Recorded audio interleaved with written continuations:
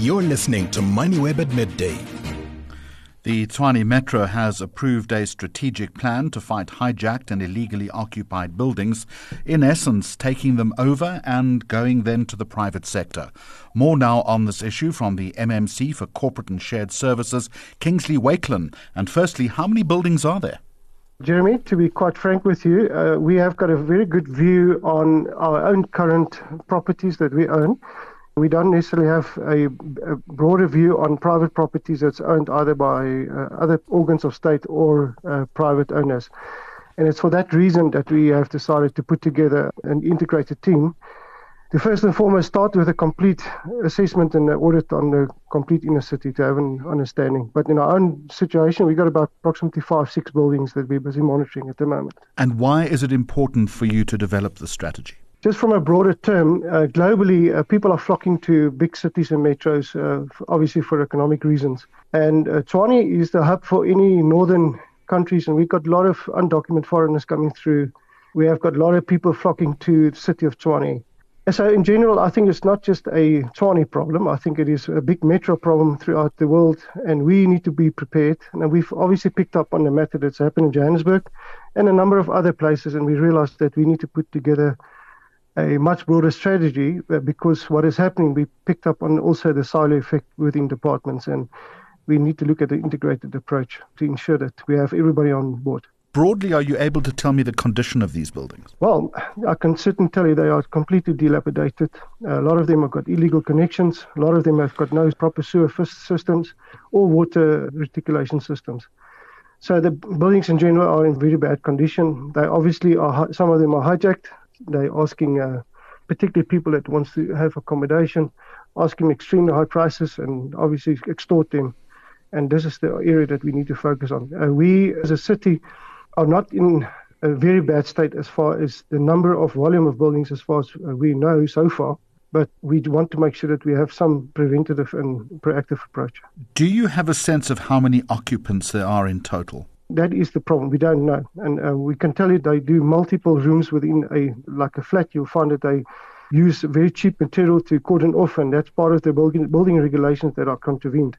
So I can tell you they obviously put as much as they can put in. We don't have the numbers, and that's part of the reason why we're doing what we're doing. But could run into hundreds? In actual fact, I think it could be thousands, and particularly if you look at high-rise buildings over 10, 15 stories high. And so it could be in thousands, yeah.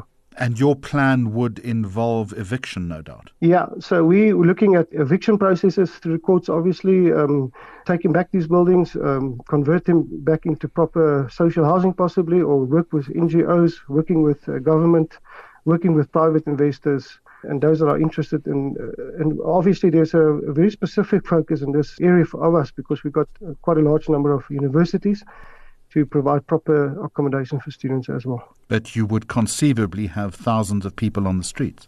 Part of the agreement, or part of obviously the PI Act, would let us look at alternative emergency accommodation, which then will be form part of this strategic plan that we want to put in and provide this alternative accommodation, because our previous court outcomes have shown that we need to obviously look at that portion of the complete value chain. Where is that emergency accommodation? That's part of the plans that this team has to put together. We're looking possibly at each region.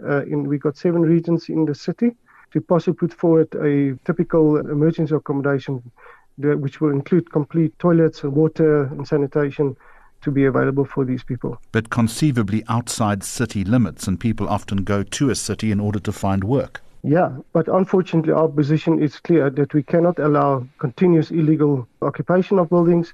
It will just break down the complete trust that the people have got in the city and our local government, and we need to show some course in this. And that's why obviously we got very strict bylaws and law that we need to enforce. I understand that you've got to enforce the bylaws, but would you give a guarantee that any evictions will be done sensitively and with empathy? Because this isn't always the case. Yes, of course. We are watched, and we have learned through our previous lessons that we obviously got the human rights lawyers. And so, yeah, we will sure that we'll stay within the law and in the confines of human dignity and be sensitive, because we understand where these people are coming from.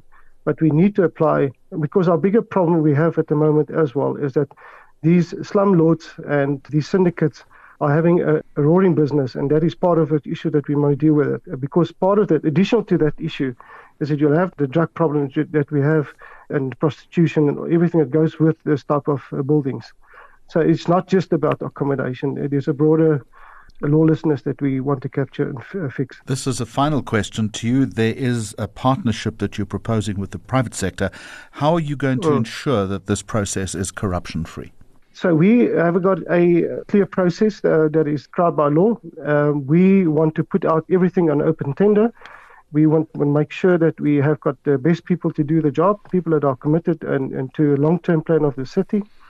You can be very certain we also have just recently in the process of finalizing part of our SAP system, a supply chain process, which is called Ariba, which will be hands-off. It's a complete technological system which will then allow for a proper process to be followed and tracked and audited.